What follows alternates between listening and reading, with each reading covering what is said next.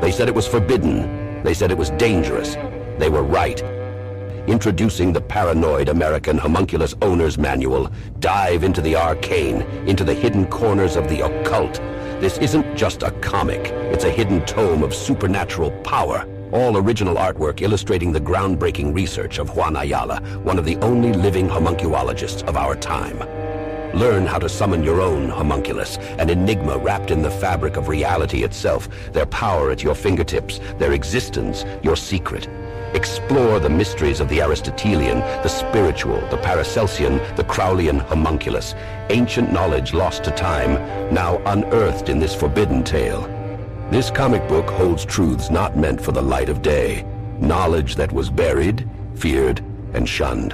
Are you ready to uncover the hidden? The Paranoid American Homunculus Owner's Manual, not for the faint of heart. Available now from Paranoid American. Get your copy at tjojp.com or paranoidamerican.com today.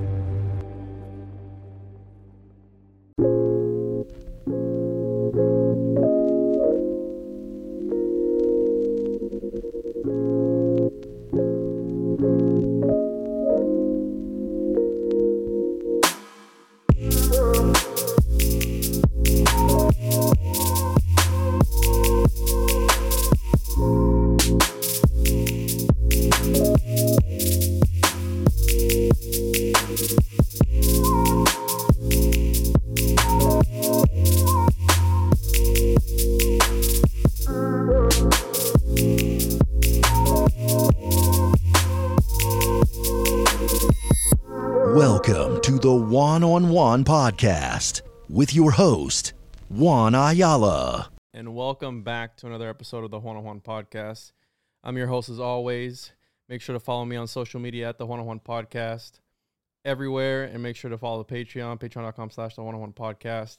And today we have Mira Taylor with us from Moon and Rune. What's up, Mira? How you doing? Hey, not much. Thank you very much for having me. I'm looking forward to repeating an already wonderful discussion that we've had. Yeah, this is our second time meeting. So the other episode we did with Mark, it was an impromptu type of thing. Will be out on March 21st. So a couple of weeks here. And then we had a crazy impromptu conversation there about a little bit of everything. Yes. Which was great. So I wanted to bring you on because I was so interested the first time we talked. And I was like, let's talk about some stuff some more. So here we are. And on this show, I like to plug people's social media and their links ahead of time, and then we do it again at the end. So if you want, you can share your links, your social media and everything with the people now, and then we'll do it again at the end. Sure. So you can find me online at my website, moonandrune.com. And there's all sorts of information there about what I do with guided session work and consultation work for businesses.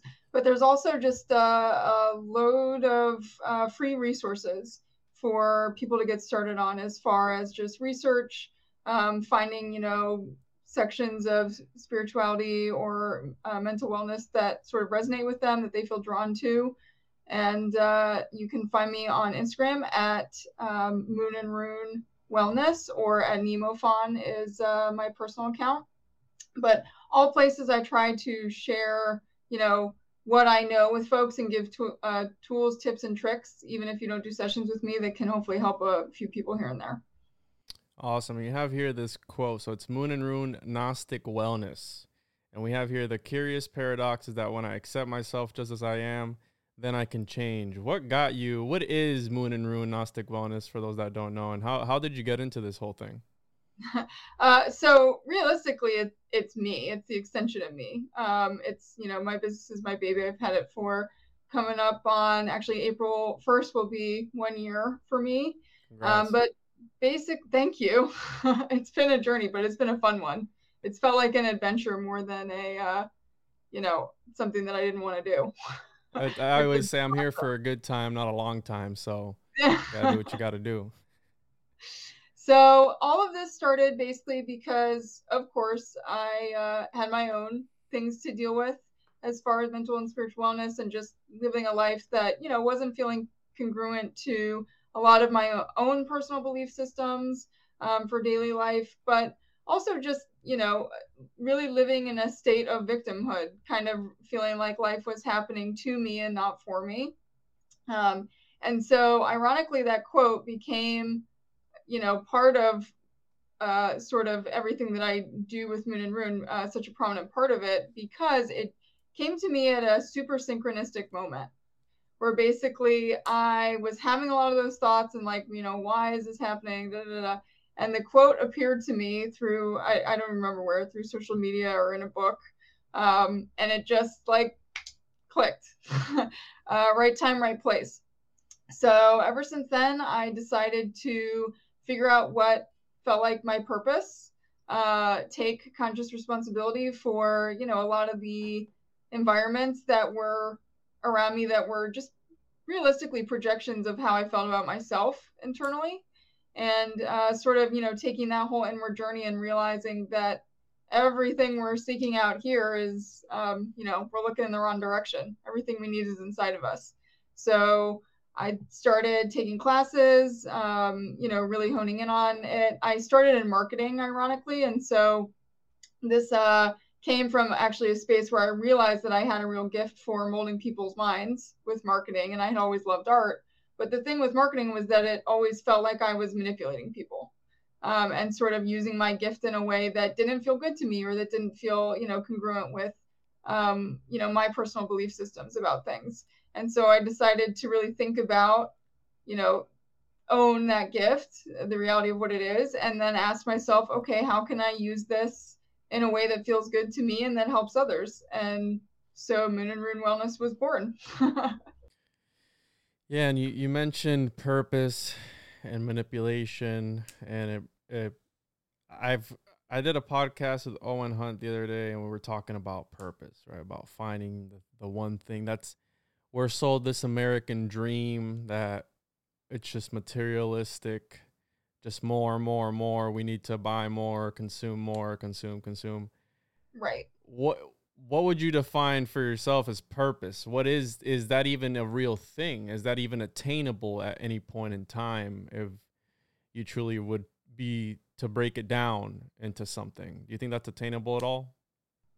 1,000%. It's the purpose of the individual, so are you speaking more to individual purpose, like attaining a sense of individual purpose, or to like okay. For like to make, right? Because we always talk about it. Like, what's my purpose? What am I supposed to do in this life? What am I here for? That's a question that everybody asks themselves. The first thing they ask us when we're small kids, it's, what do you want to be when you grow up? Right. So think about how many kids say astronaut or president, and then listen to a bunch of voices outside of them that tell them how hard that's going to be, and then they stop trying to do it. So that's what I would say about purpose, is that purpose is the thing that really, we all know what that fight or flight feeling is, where it feels like our heart is constricting. Purpose is that thing that when you resonate with it, makes your heart feel like it's expanding. If I could give it sort of a connotation to body sensation. But purpose is purely for the individual. And it can be as simple or complicated as you want it to be. The other thing I would say is that it should be a living document for you. Your purpose should not be something that's set in stone. It should evolve and grow with you. My purpose for being 5 years ago at a subconscious level is very different than it was, or than it is today for me. It was based around what I thought other people required from me, 3, 4, 5 years ago. And that created a life for me that really didn't feel good. Whereas now even when people try to sort of tell me what my purpose is or care for me in a way that's based in fear, I remind myself to come back to that body sensation of what I know feels good to me. What I feel genuinely physically drawn to. It's a simple mantra, but it's a highly effective one, which is that I tell everyone, the things you want you also. Law of attraction is a basic law of cosmology that we're all pretty aware of. And so in law of attraction, we all get these kind of ideas or visions of what feels like purpose to us or what we're drawn to. And then immediately get that followed up with a bunch of thoughts about why that's going to be hard. or why there's going to be things that get in our way, or we can't afford it, or there's not enough time, or whatever the reasons are, right? Those are the ones that are exterior to you, that have been sort of put into you, that you've accepted, ingested from the outside world over time. The purpose, the intuition, the spirit exists in that first visual you had in your brain about the thing that you're drawn to.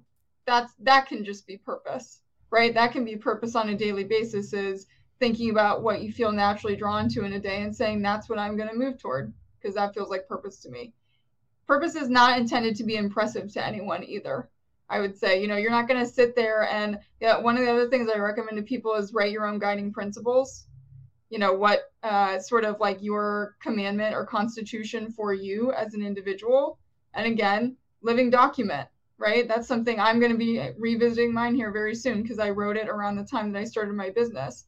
But don't be afraid to write your own guiding principles for how you think life, should work, or how you want it to work, and how you, in a ideal world, are able to present yourself on a daily basis as a person with other like other people, other groups, other entities within business. And be mindful of the spaces that make you feel like, your purpose doesn't deserve a voice, or that it's unimportant too. Any space that makes you feel like you have to shrink to fit it is not meant for you. The spaces you're intended to be in are always going to feel like there's extra room for you to grow and expand in, that help you continue to think about what your purpose is. Yeah, and it's funny you mentioned right when you first started how you wrote these things down and it's changed. The other day I've been doing podcasting for 2 years and change now, and I listened to the first ever episode that I did and first interview that I did, and I felt like I was so innocent back then, and looking into all these subjects I've changed so much, and I was literally like cringing while listening to myself talk the way I was talking. No, we got to get it so that you look at that video and you're like in love with it. Well, the reason I love podcasting, it's therapy for me. It's fun, and perhaps it is my purpose, right? I keep coming back to The Alchemist, where we use words as podcasters to change ideas in people's heads, and that with language, right? It's a very powerful thing. The arts are a very powerful thing. And that's what I'm passionate about, these type of subjects, and learning to look deeper within, because, right, the microcosm and macrocosm, when you understand the micro, you'll understand the bigger picture. And that's what has been misconstrued all throughout history because of either the archons at work, the reptilians, whatever you want to call them, right? These dark forces at work. And you got a reptilian cortex in your brain. Yeah, we all do. Yeah. I was actually talking to somebody about that. Don't make an enemy of yourself. And it's funny you mentioned that. You said about doubts, right? Doubting yourself all the time and putting these barriers in front.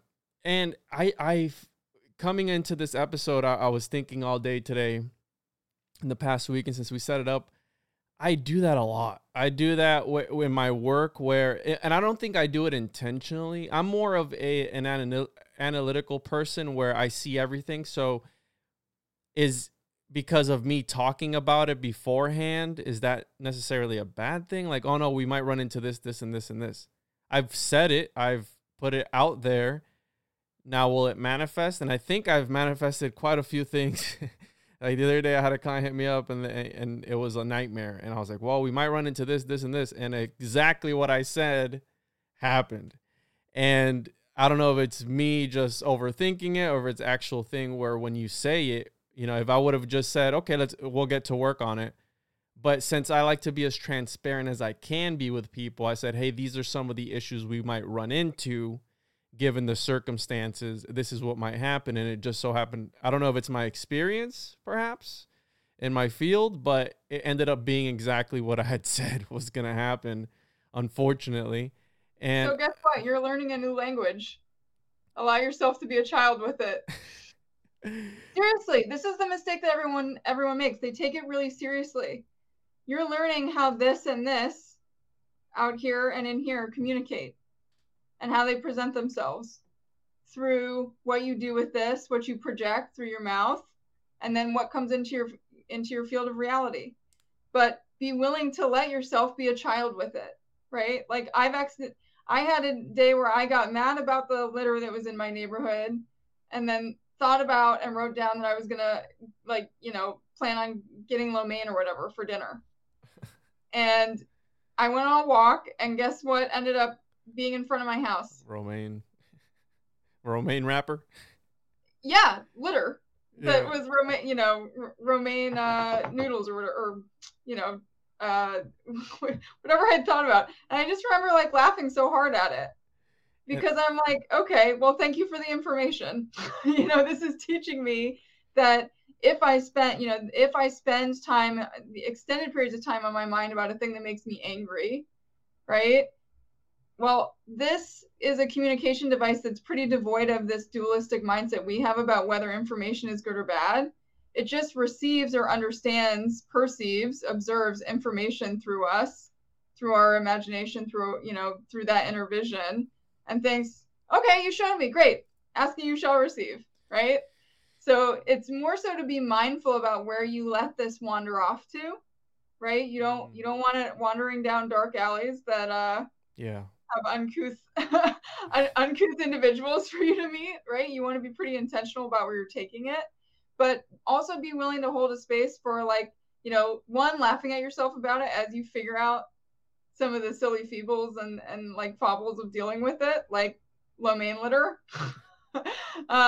But know that that's what you're doing, that you're starting to become aware of and exist in this rapport between you and creation that has always existed, but now you're at a state of awareness where you can actually perceive it, which means now you can learn how to utilize it more properly.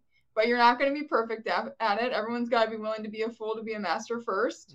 And so make space for yourself with that as well. There's this very interesting human paradox that we seem to have created, which is that the self loves to learn and the ego hates feeling like it doesn't know things. Yes, absolutely.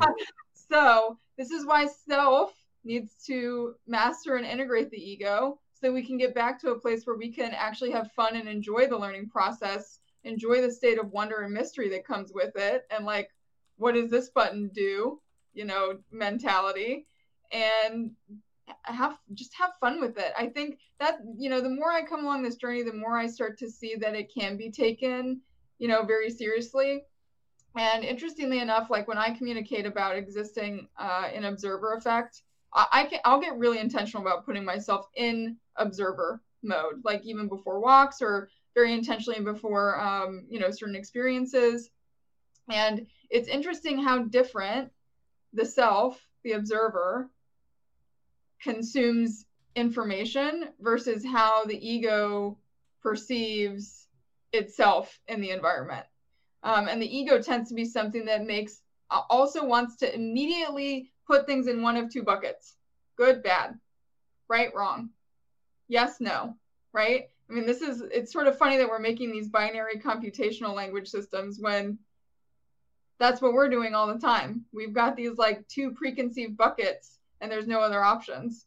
So if you're someone who notices you do that a lot, where information is becoming something that you're always automatically trying to bucket in good or bad, allow yourself to just observe it sometimes and ask yourself if the just those two buckets is helping you grow and evolve, or if it's making you look at your reflection in creation and call it bad on a daily basis. Yeah, because that happens for a lot of us. The observer effect, right, where I don't even know what to call it. Matter acts a certain way depending on how you look at it. Intention, right? That makes a lot of sense, where if you observe it from a certain point of view, how you perceive it, it might act a certain type of way, right? And it's crazy that all these things exist, because it's magical, right? I have no other word to describe it. And you're talking about synchronicities, right? Where there are these magical moments where we feel connected to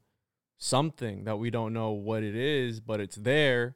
And how you said, a lot of the times I'll have deja vu or something, I'll have like a synchronicity, and it feels, again, magical, because it's almost sort of supernatural in a way, where you either manifested it or saw it ahead of time. And I think that's where all these conspiracies come in, if you will, about how I think I keep saying the world back then was like Harry Potter. I think that language was, if you look at Welsh mythology, how epic and how great with all the dragons and sorcery.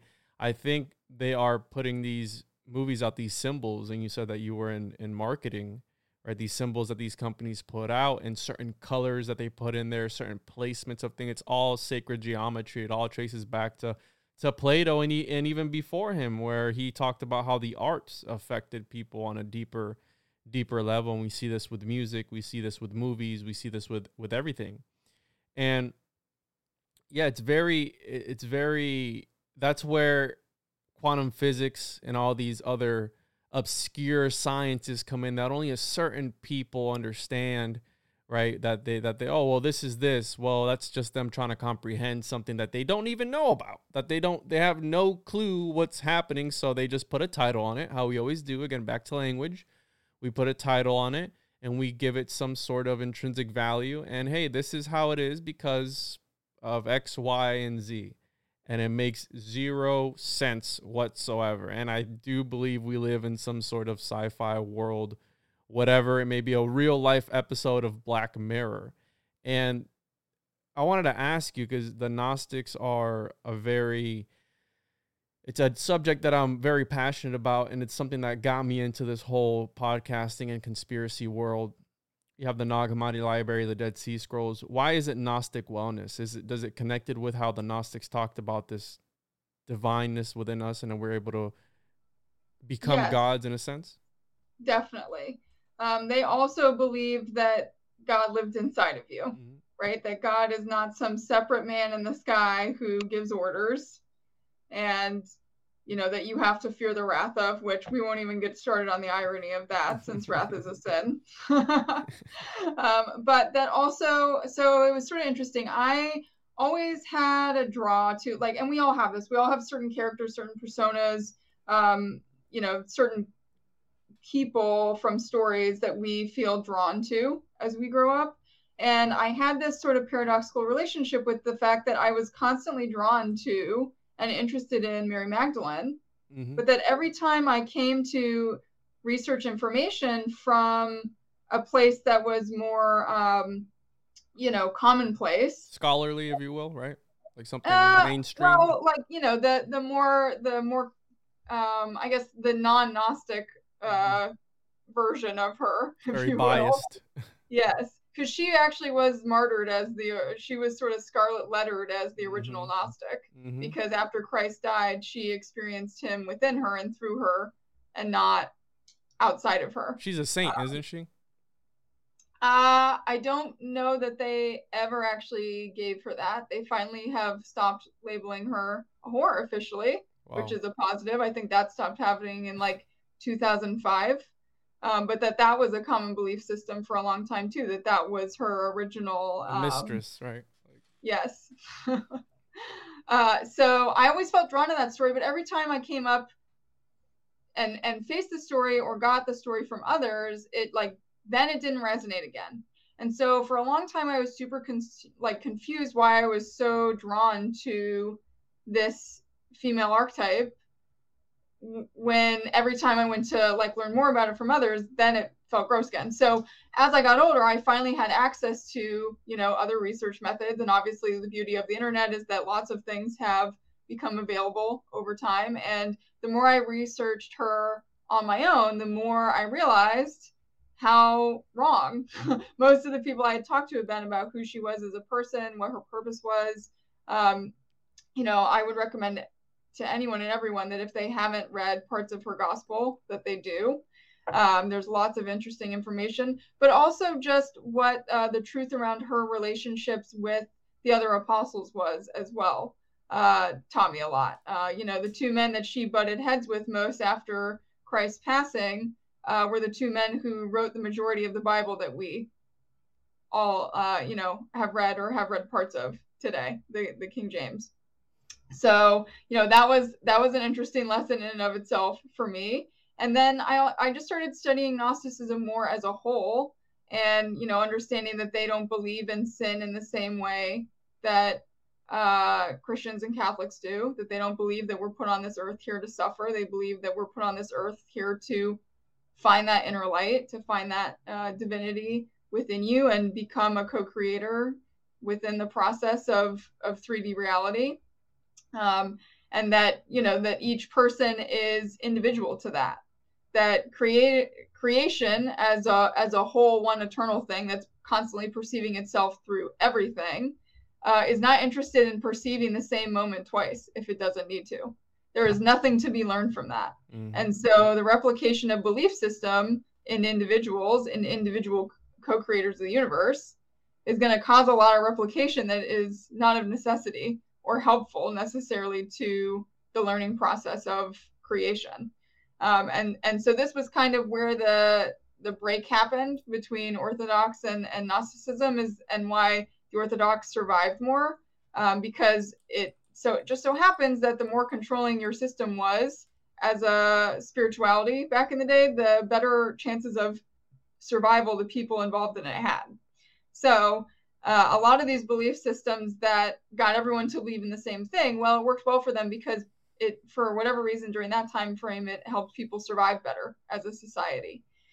So a lot of things like Gnosticism and similar belief systems, because there have been quite a few other non-Orthodox Christianities that sort of came and went, same reason basically, which was the belief was that your relationship with creation through you as you is individual to you and not something that you can be told about by another person, that you can learn from other parts of self, through self and observing self in others, but that it's never intended to be something where there's someone who's considered spiritually above you and is here to tell you what God thinks.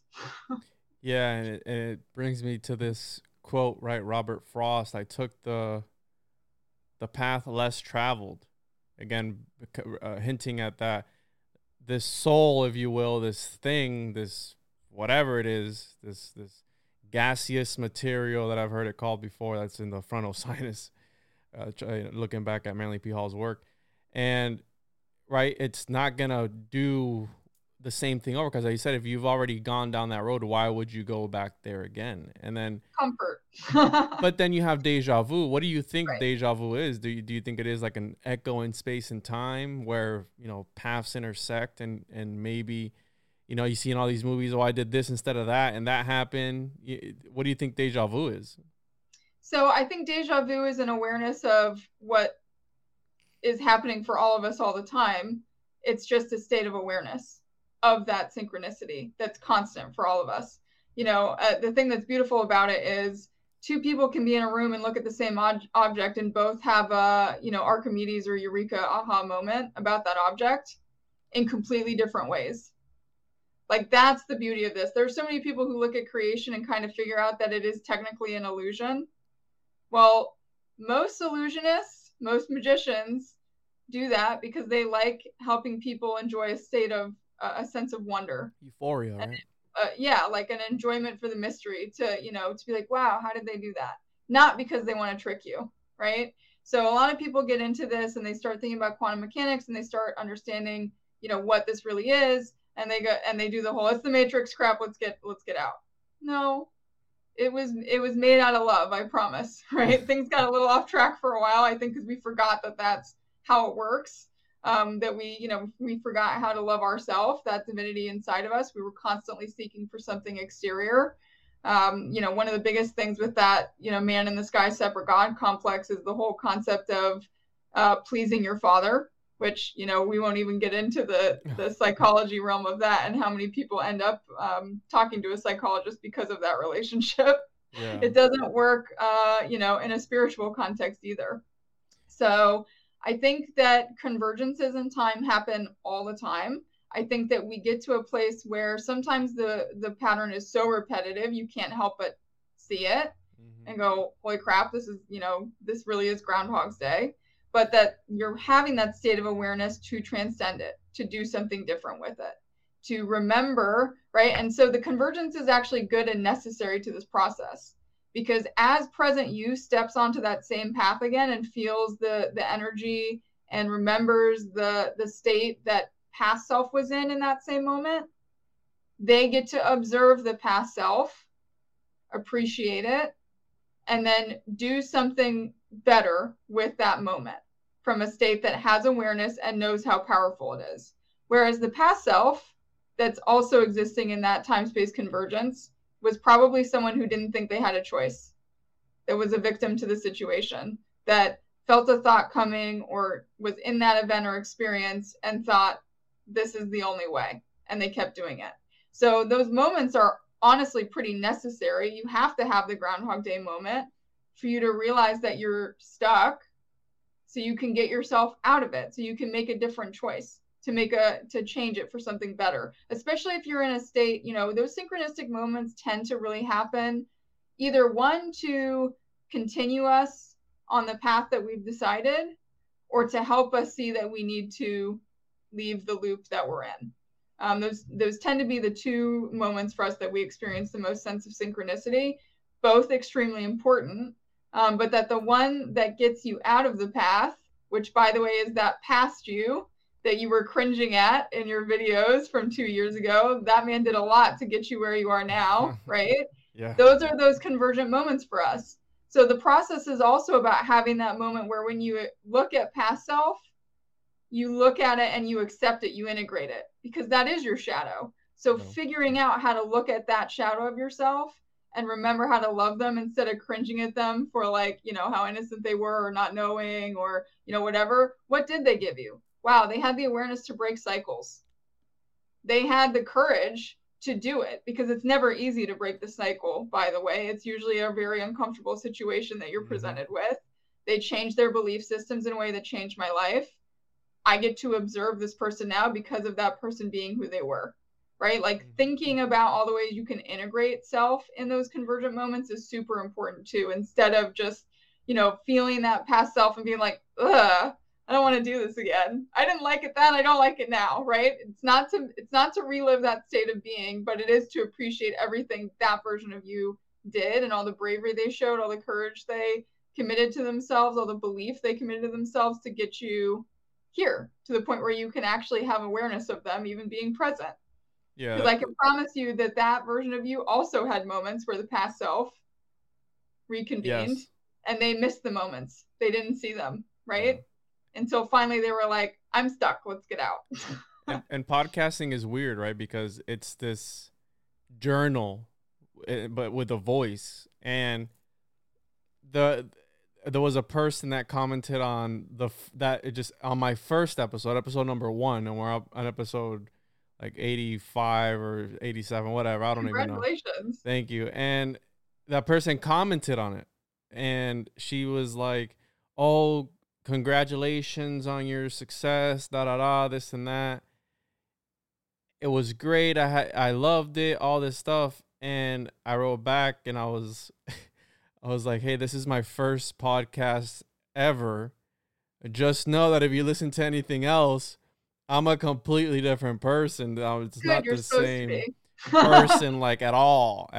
And it's been a bumpy ride where some of the subjects are heavier than others. And I like to do it in a certain way where it's, funny, enjoyable, and talk about interesting things. But yeah, and I can, the way you put it, absolutely right, be able to recognize that, right? So not make I love fun, using right? metaphor. Like metaphor and allegory are such beautiful ways to use language to help change people's perspective too, because it allows application of self within the context of the story, but far enough away that they're able to appreciate it in a different sense. So the one I love using for this is, the butterfly never looks back at a caterpillar and goes, I hate you. Yeah.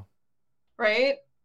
I'm pretty sure the butterfly still would like to be able to stay a butterfly and keep its wings and be able to fly, right? Like it's not looking at the caterpillar like, damn, I wish I had to crawl everywhere again. Like that was you. That was, you were the caterpillar before you became the butterfly. So it's, it wouldn't make any sense to make fun of it. Here's another reason that metaphor is so awesome, is that, and not everyone knows this, but caterpillars actually become literally DNA soup.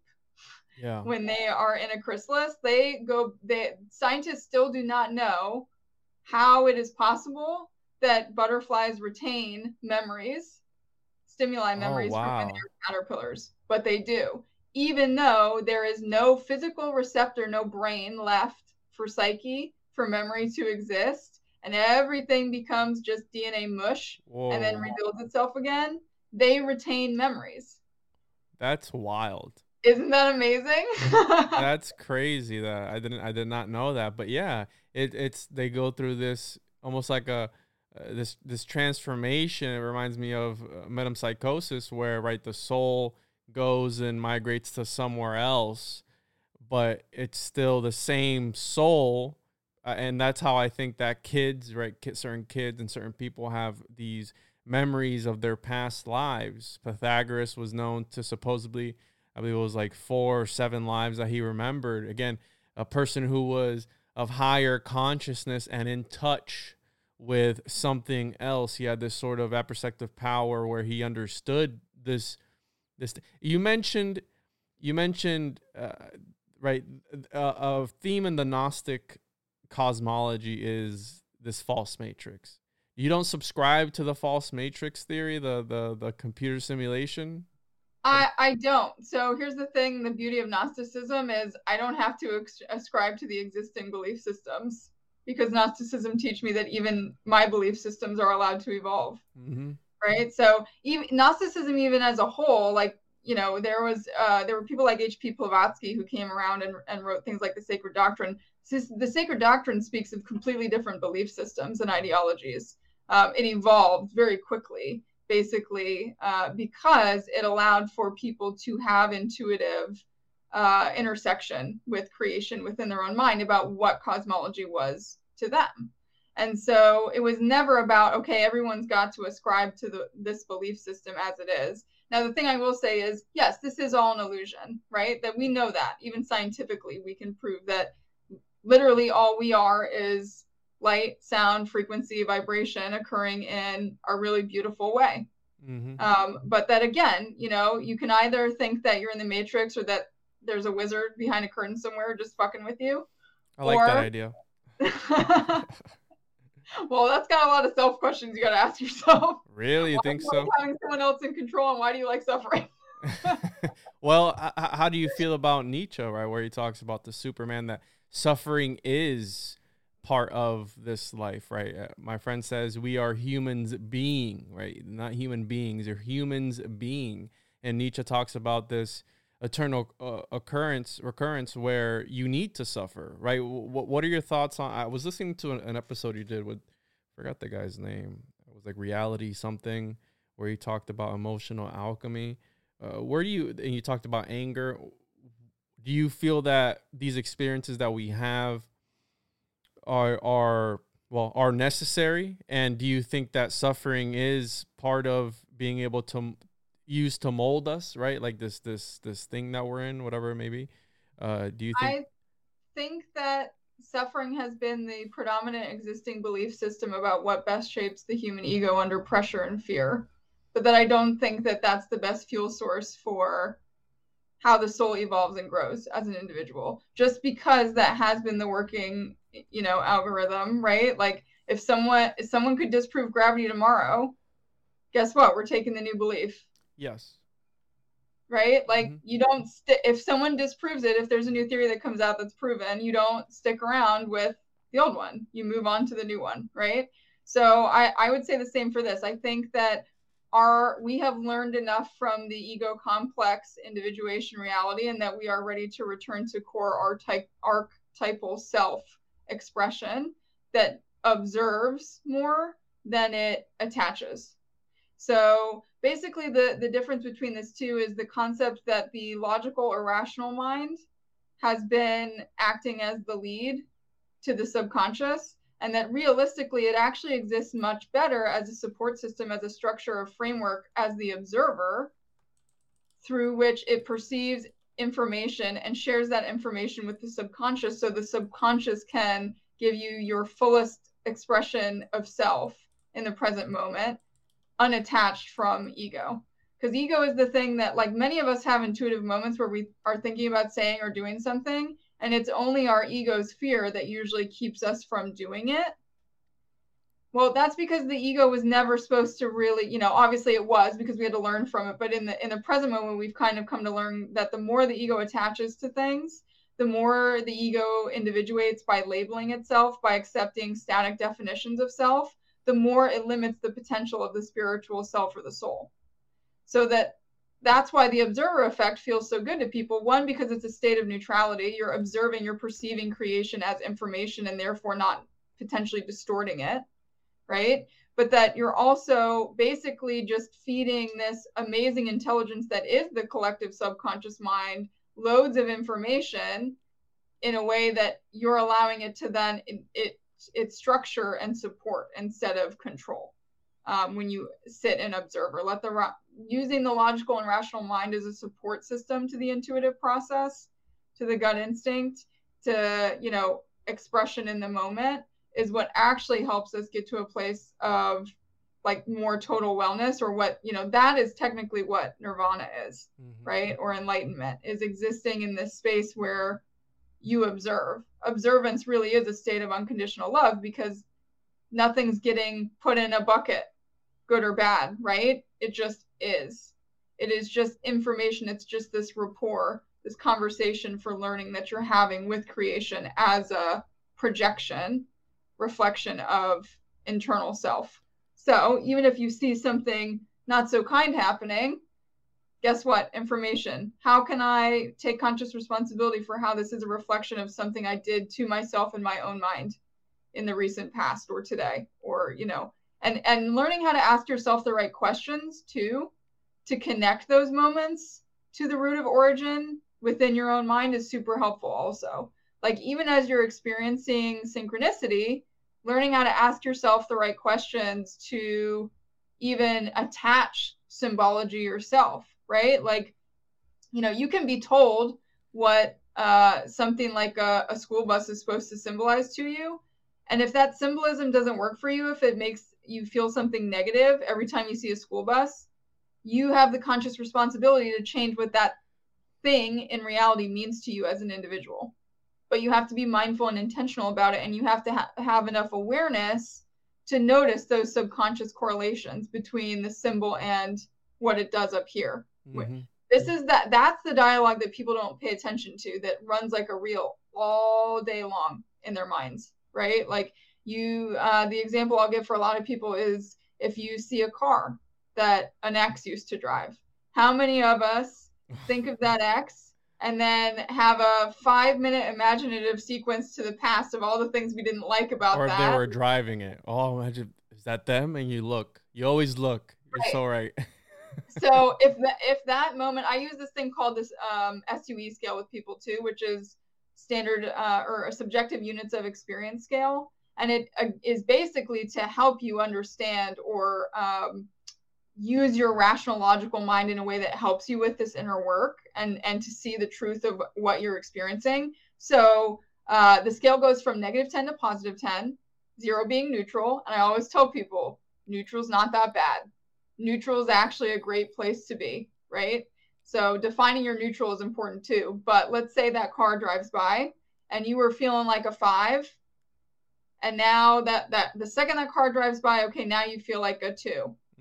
You keep thinking about it for 5 more minutes as you're driving to work, because you're not controlling what's happening up here. You're just letting it happen. Well, you get to work and now you're a -3, right? So it's getting to a point of one, like, no, it helps actually to assign a numeric value to what your body experiences, right? Because usually something like that happens, the car goes by, and ironically, we sense it here first before the thoughts start doing the 5-minute diatribe that doesn't help us or bring us anything we want. So that's that moment for the more presently aware person to say, what new value do I want to assign to this car? Right? Like, what symbology do I want to personally attach to this car? Or being present enough, you know, I work with affirmations a lot too. If that's something you need to observe and release about the past to create a new and better present, don't be afraid to use affirmations like that in your own mind. But also, like, if you're alone in your car, say it out loud. Words are powerful things. And it just... What do you say, Mira? You say, fuck that car? It helps with neuroplasticity too. It builds a new pathway instead of the existing one. What Sorry, what are you supposed to say? Like, fuck that car, or like, because you can't be negative about it either, right? Well, the car's just information. Why would you judge it? True. Your ego is what's mad about the relationship and has contextualized it to the car. The subconscious. Yeah. The car never did anything. Right? That's what's funny. So it's getting to the point where you just realize, this doesn't feel good for me to have this association. I'm going to make a new one. Or I'm going to observe and release this association that I know is rooted in the past and isn't serving me, so that I can hold space for other information, right? But it's also at least not letting it. Part of the reason the affirmations are so helpful is that it also keeps you from letting that thought track go for another 5, 10, 15 minutes, where you're like putting yourself back in a past version of yourself that didn't feel very good either. That's why you left the relationship, right? So it's all about, like, this is why the observer effect is really good too, because if you're in the observer mode and that car goes by and you have that sensation happen in your body, you observe it happening. You observe that an emotion was experienced instead of, I am angry now, right? I observe anger inside of me in correlation to this event.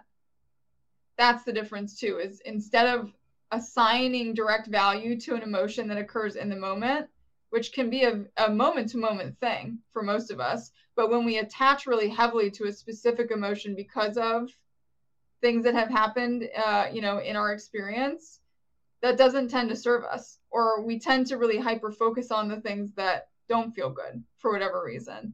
So getting aware enough about that too, that if most of the things that your mind tends to gravitate to and grab onto during the day make your SUE scale go the whole time, then that's not helpful.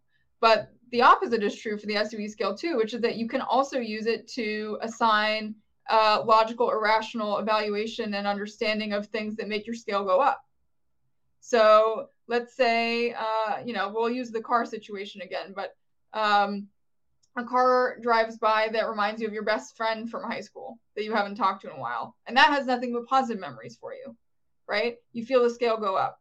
Those are important moments too, because it helps you assign basically mental resource within your own mind, within your own memory complex and psyche, to move your scale whenever you want to. So let's say you go to work and you have a moment that makes your scale go down. Well, you've also been assigning values to things that make your scale go up, and you can be really intentional about maybe doing one or two of those things to bring yourself back to a place that feels better. But it's all about building that sense of observer awareness of how your ego interacts with the environment versus attaching self to ego.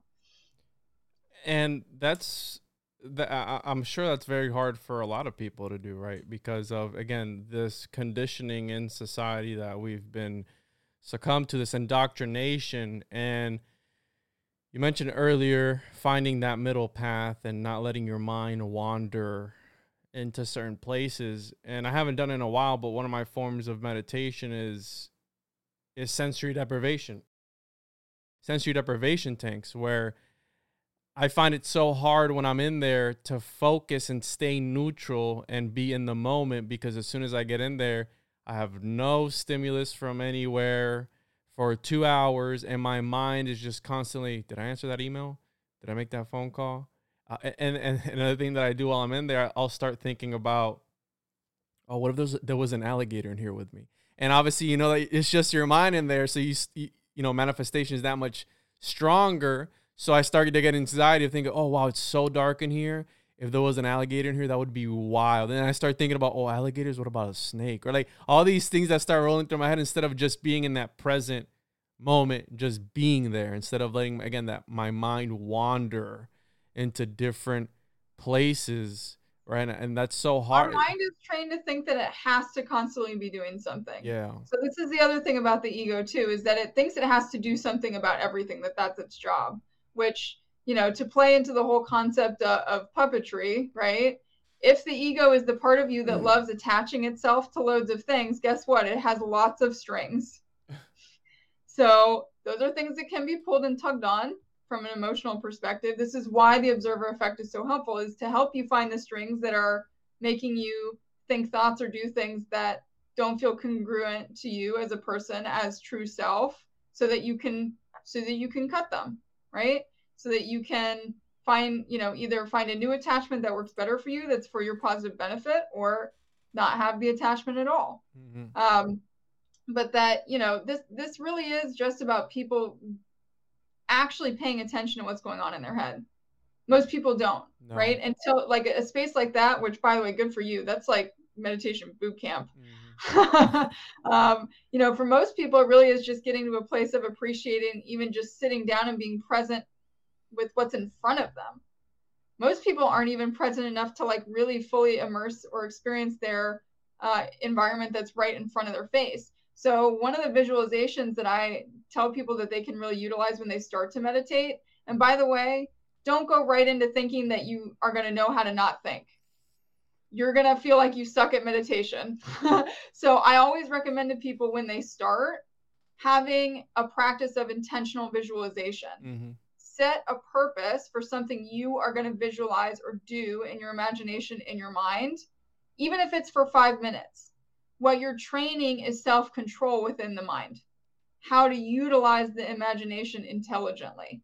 And it will help you get to a place where at some point it's going to be really easy to not think thoughts, because you're not going to be worried about what's going on up here. You're building all sorts of new pathways where it understands that it actually has a captain to the ship. It's not going to like have to steer itself anymore on autopilot, but that you have to be willing to kind of get present with that and give yourself time to learn how to not think.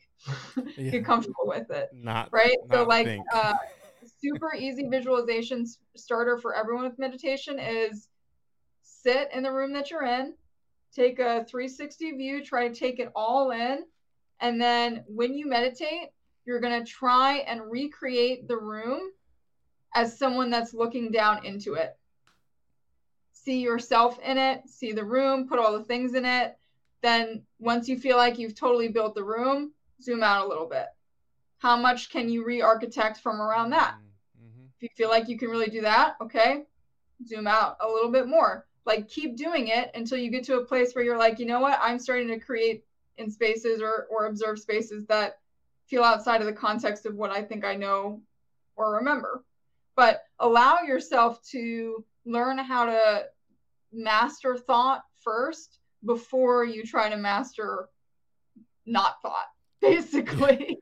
Is the advice that I would give to everyone. I did that. I spent 5 minutes in it with someone who, probably could have given me better advice, but that basically I was like, I can't not think, and I feel I'm more anxious now, and So don't do that, but also give yourself some patience with it. Again, everyone's got to be willing to be a fool to be a master. So you're not going to be amazing at meditation, but also I don't think there's any, there's no right, wrong, good, bad way to meditate. The whole point is just that you're starting to look inside of yourself and see what the heck's going on in there. It's a state of mind. It's a different state of consciousness. And the other day I prayed for the first time in years, and it just makes me think of all those times I'm trying to be in that moment of just affirmations or meditation, right? Prayers, meditation.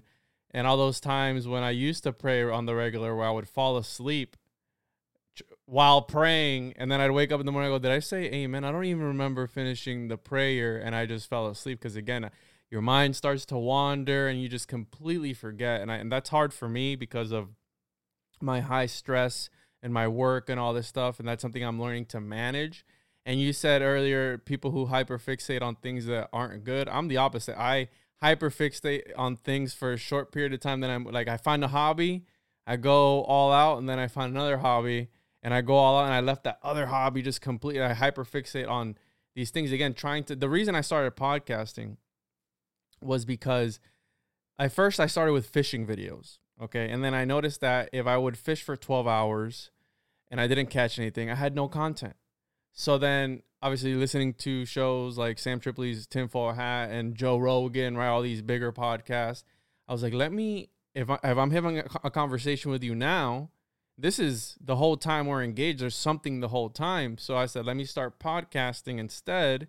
And on top of that, I can look for, interesting topics, learn at the same time, have interesting conversations with people like you who know about different things out of my realm of expertise that I didn't know about. And that's more concrete than going out because another aspect of life is, right, I would record these fishing things and how you're saying people who live in the now. A lot of people are living behind a screen. Like, how many people don't you see that go to a certain place? Let's say that they go to Egypt or something, and they're just behind their screen, taking pictures and recording the whole time, instead of being in the present moment of, let me look with my eyes. This is all the cameras that I need. But again, I think that's society and life, right, that conditions people to act a certain way and do certain things. Like, oh, I need this to remember it. I got to take this picture to remember that I was here. It's like, well, that you were there. But because you have this scrying mirror in your pocket, the whole, at all times, or the supercomputer, you feel the need to take it out. And even now, like, you see people, they're zombies. They're just, I find it, like, one of the things that I couldn't really wrap my mind around was, for example, talking about different philosophies and different ideas and understanding and accepting, right, and perceiving things. The Stoics. Stoicism, for the longest time I would talk about it, and I couldn't wrap my mind around it, where how is something so simple yet so effective, and how we tend to overcomplicate things. Like, we think, oh, Stoicism, it must be this crazy religion that they just whatever, right? No, it's so simple. It's just pretty devoid of ego. Yes, and they learned, right? They would meditate, right? Marcus Aurelius meditations, they would meditate and journal all these things down.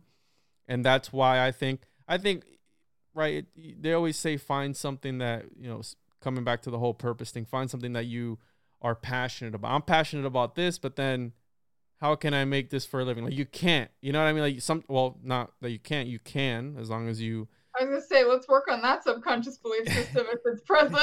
Well, that there's my skeptic coming in, what I was telling you about, like, oh, well, I can do this, but there's this, and this. And that's just the way I am. When I analyze something, I look at all the points of views. I look at everything, in a 360 3D model. I look at everything. So I'll be like, okay, I can go from here, but then if I go this way, it's like playing chess. Well, you go this way, that's going to happen. You go this way.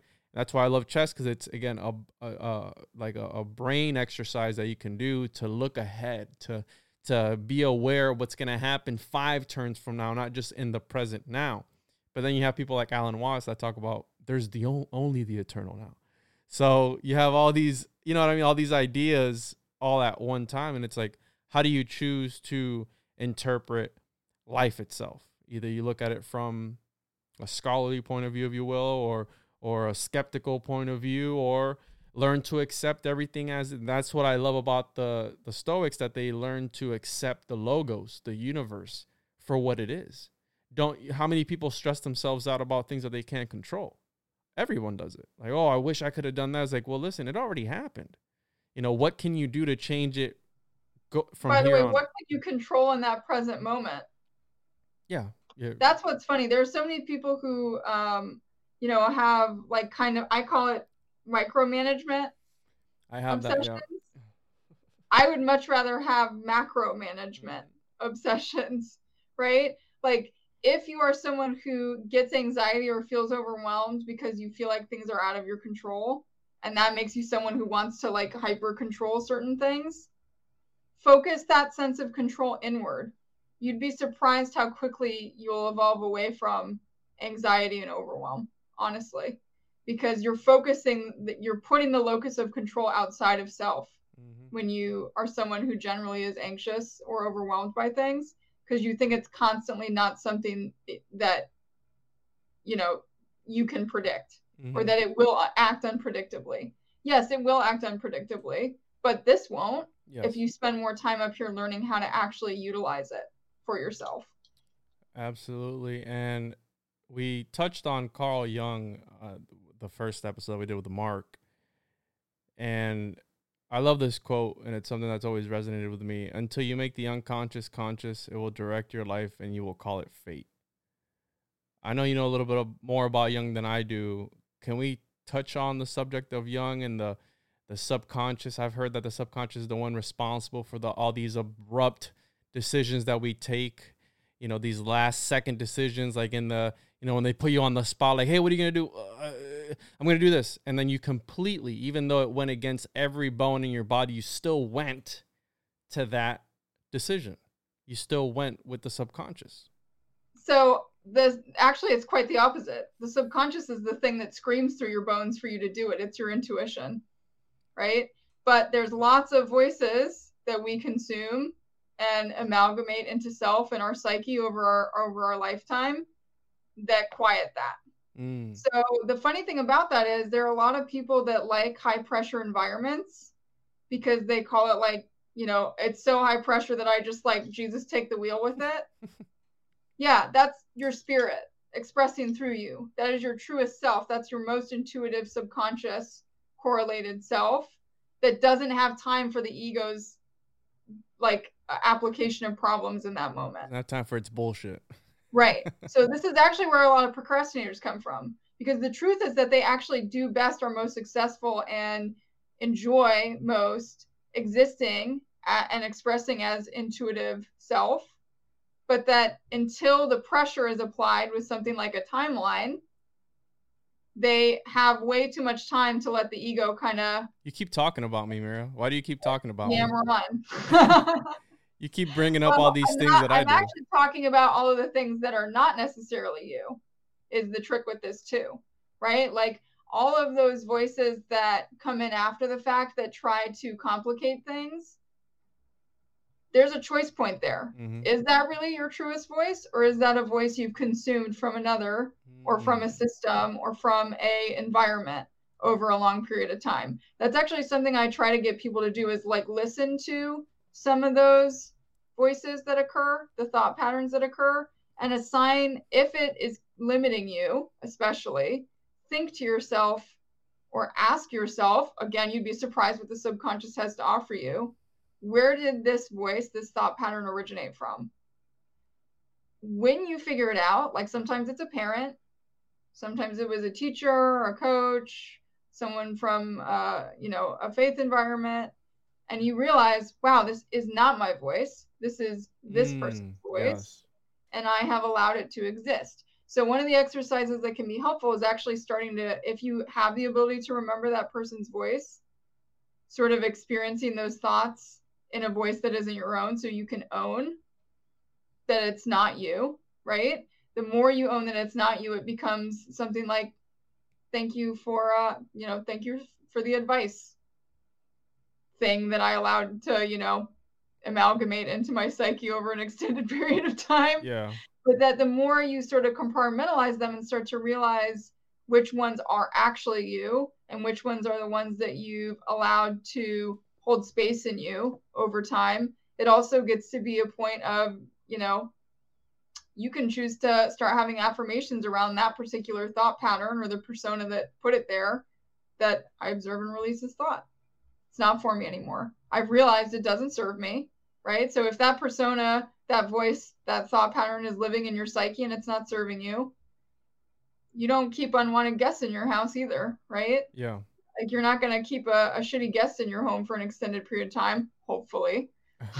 Although if that's a reflection that's happening, that's not surprising for some people. But, the longer you let it stay here, the more control it has over your life. This is one of those strings, right?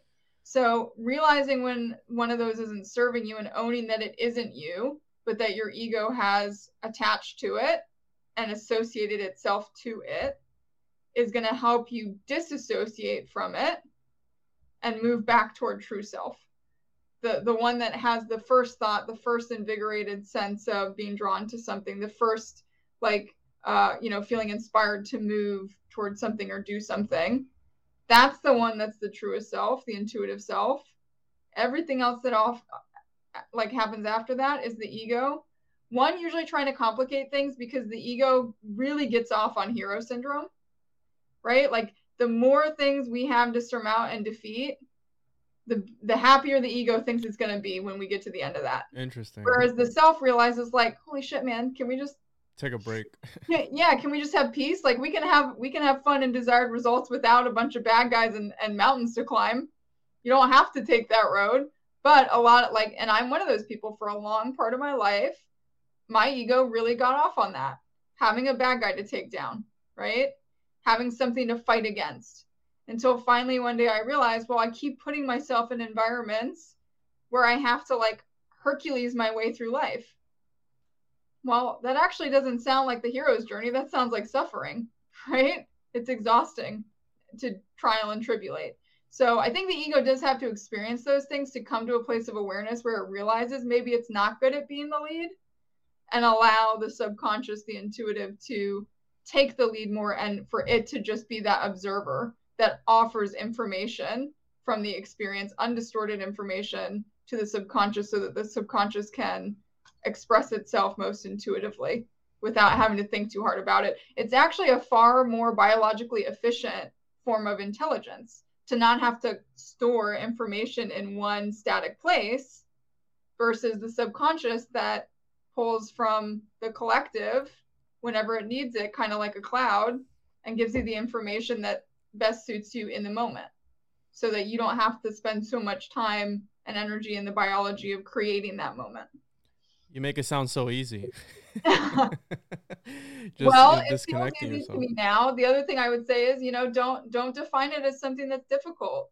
The more time you spend with it, the easier it feels, because it literally feels easier to exist that way. But it's not so not everyone is focused that on that, though, because we have this culture centered around when we hurt our arm, we go to the hospital. But what if you don't feel okay mentally? We don't, right? You go to a psychologist or a psychiatrist, whatever, and what do? They just pump you full of a bunch of chemicals to try to correct the imbalance. Like, I was reading my dad's MS medicine side effects, and I was reading the side effects. I'm like, I think I'd rather just have MS instead of all these side effects. Like, you know what I mean? Like, but if you go somewhere and go, hey, I don't feel okay, then it's dogmatized. It's like, oh, you're crazy. We're going to lock you. We're going to put you in an asylum.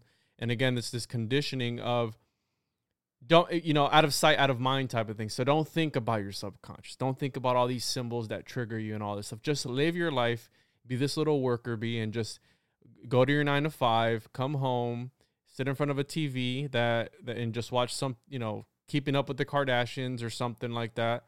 And just something mind numbing to where you just have to go to sleep and then do it all over again the next day. And you find these people in this cycle, right, where they're just doing the same thing over and over again. And the whole thing about insanity is doing the same thing over and over again and expecting different results.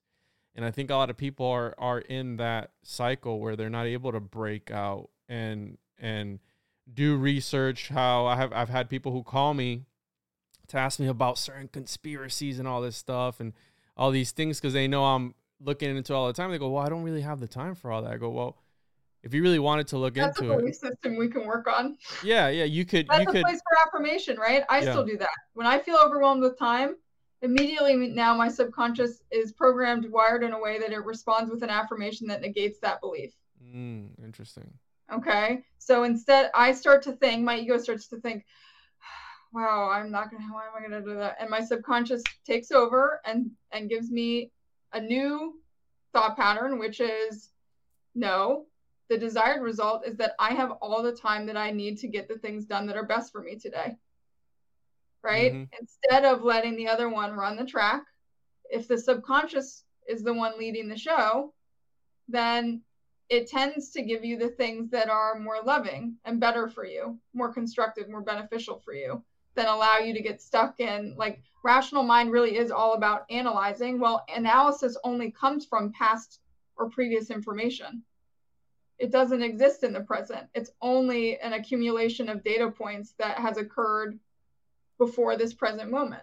So I would much rather the thing that wants me to keep moving to the future run the show than the thing that wants me to keep thinking about the past, right? And getting upset about it. Where does the dark self fall into all of this, Mira? If there even is one. I think it comes to the place of realizing that by defining a part of yourself as the dark self in a context that's bad, that's what you're kind of here to transcend. we all have an alter ego if we're living in a state or sense of awareness of duality, right? Those good, bad, right, wrong buckets.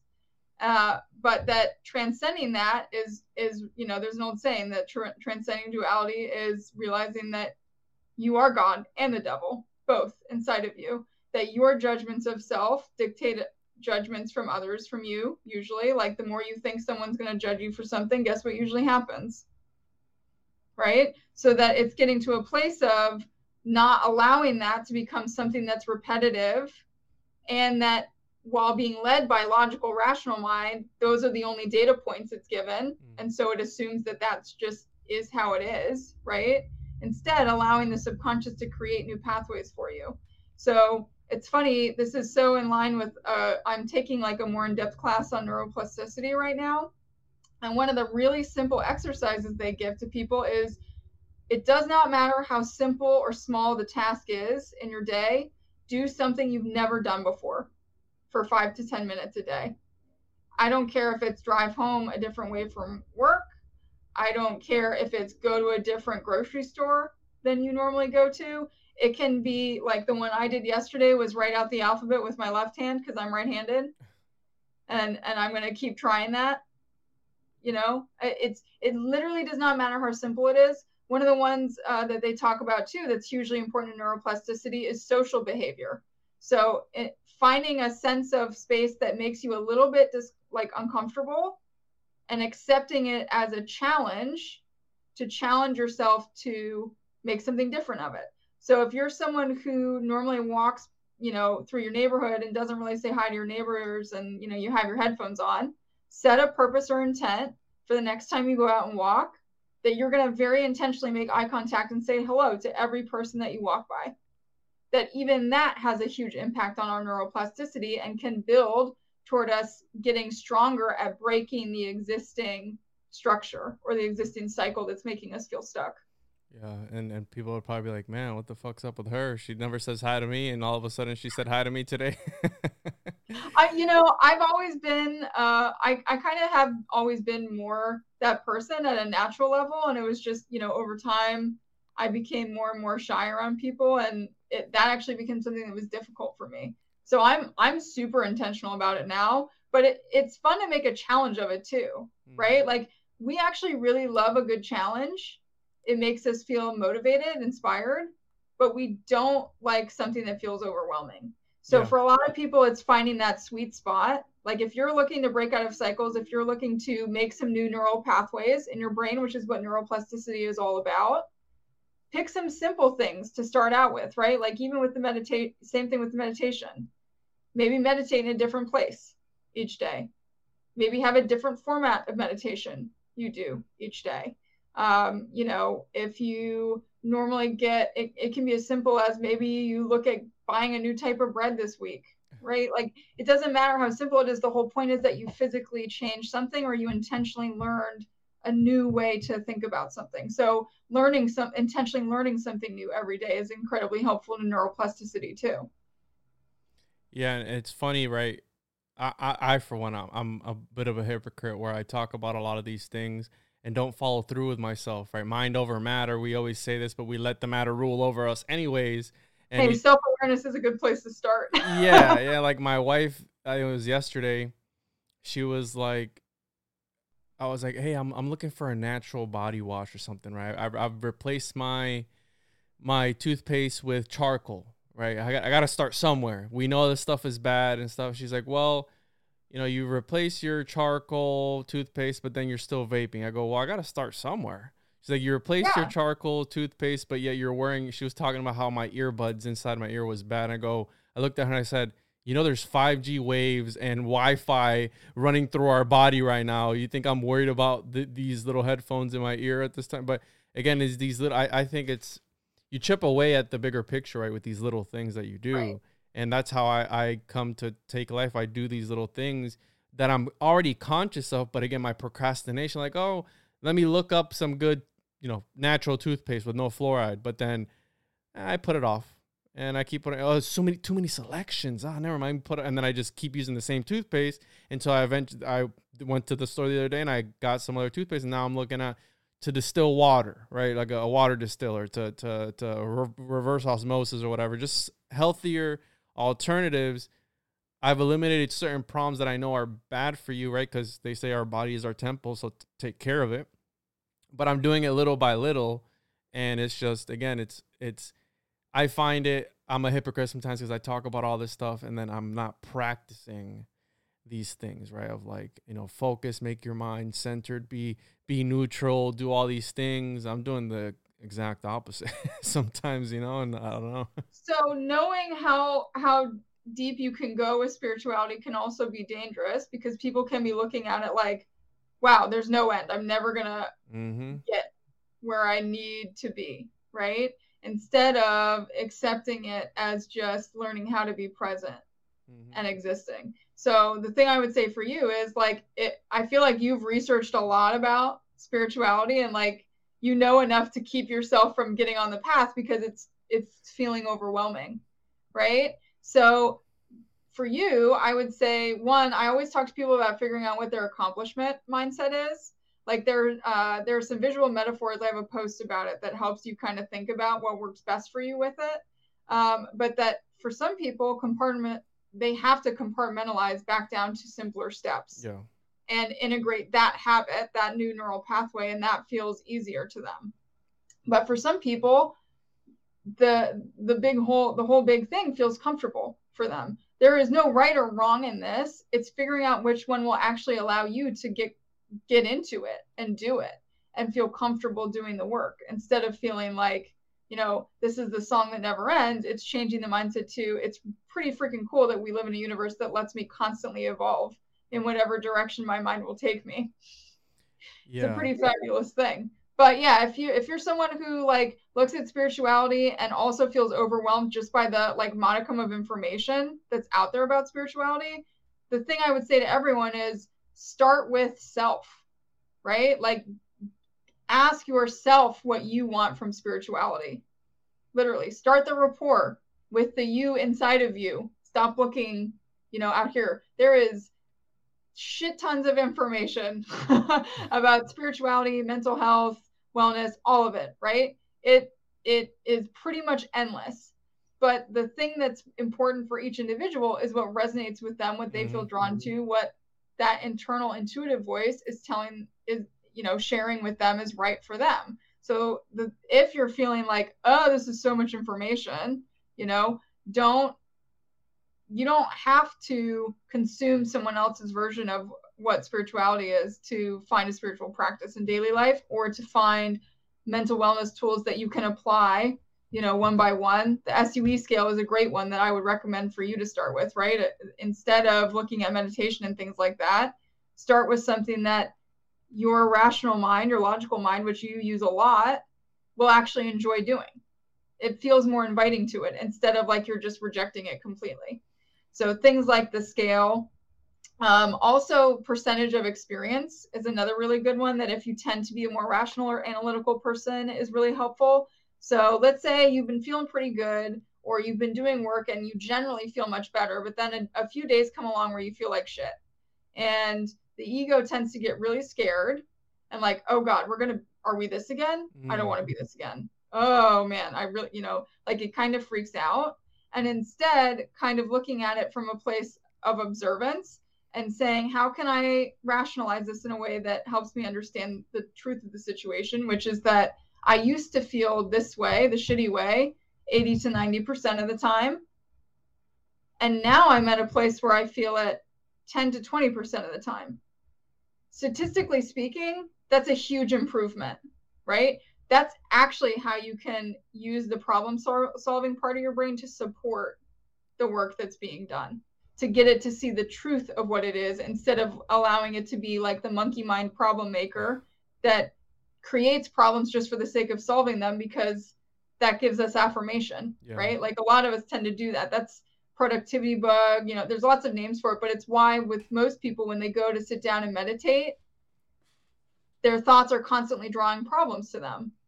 Because every time you have a problem, your ego reacts and solves it, and you go, woo, I solved it. Because you feel good, right? Again, the ego feels good by, I solved this. What's next? What's the next? I want that next high.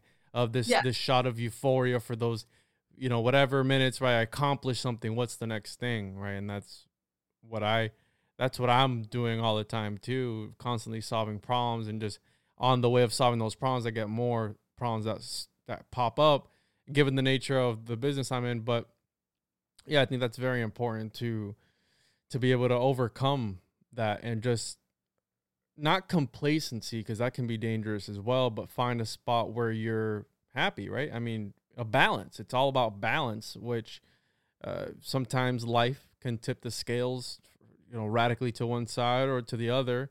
And it's a constant battle to find that balance between everything, right? Life, work, school, research, podcasting, all this stuff, where, again, I can see where people would be overwhelmed with something like that. Me being one of them. I'm not saying that I'm perfect, and this episode is like a therapy session where a lot of the things that you said resonated with me, and I want to start being more conscious of, and being able to be in that present moment, which is something I work on, right? When a very simple stoic exercise is put your phone down when you're eating.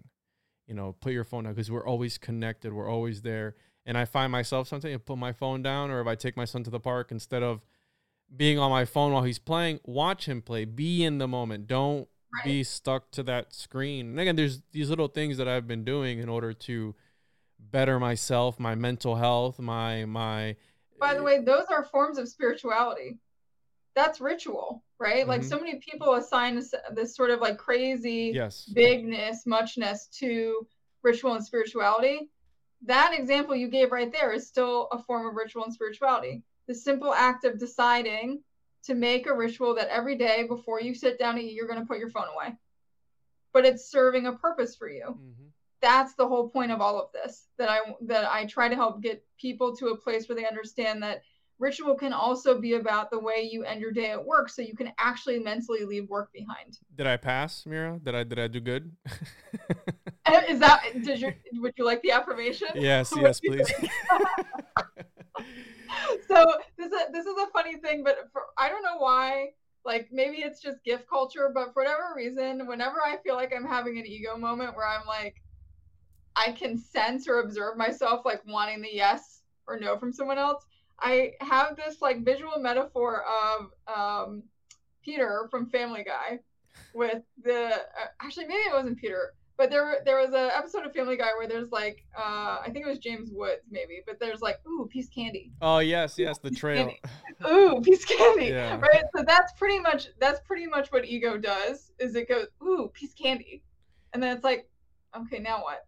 Ooh, piece candy. For me, that's when I'm doing an interview and I ask a really good question. The person's like, wow, that's a great question. I go, yes. Like inside I'm like, yes. Or when I say something and I see the person's face light up because they didn't know about it, or maybe they didn't connect the dots. Those are the affirmations that I seek. And that's why I do this. And I talk to different people to bring, right. This whole podcast is about bringing new things and helping and hopefully people think new thoughts. Yes, exactly. Alchemy, exactly. Transforming the thoughts of people and hopefully bringing something new to them in a way that's enjoyable and digestible. And I think that you did a great job today. It was very informative. It's not every day that you come across people who are on this sort of higher level of understanding of, I know you don't like it, but the matrix that we're in, the simulation that we're in, because it is a sci-fi world. And I had a great time, Mira. I want to put you in touch with some people. So after the call, I'm going to tell you who. Can you share your social media once more for the people who are interested in looking for your services or looking you up and following you on social media? Yes. So, if any of this resonated with anyone today, please feel free to reach out. Everything that I do in session is, integrative with these sort of mental and spiritual wellness concepts and how we can marry them for the individual in a way that delivers desired results from working together. You can find me at moonandrune.com is my main website, or on Instagram at moonandrunewellness, or at NemoFon is my personal account. Awesome. And I want to thank you again, Mira, for coming on and having this conversation with me. It was very insightful, very informative. And again, it resonated with me, a lot of the things I felt like you were talking about me. So that's part of what I do. That's the subconscious medium thing. Oops. So thank you so much, Mira. I really appreciate it. I had a lot of fun. So Me too. Thank you so much for the opportunity to share. And, if I even changed one mind today, I feel my purpose has been delivered. So I appreciate the audience to help me get there. Absolutely. Thank you.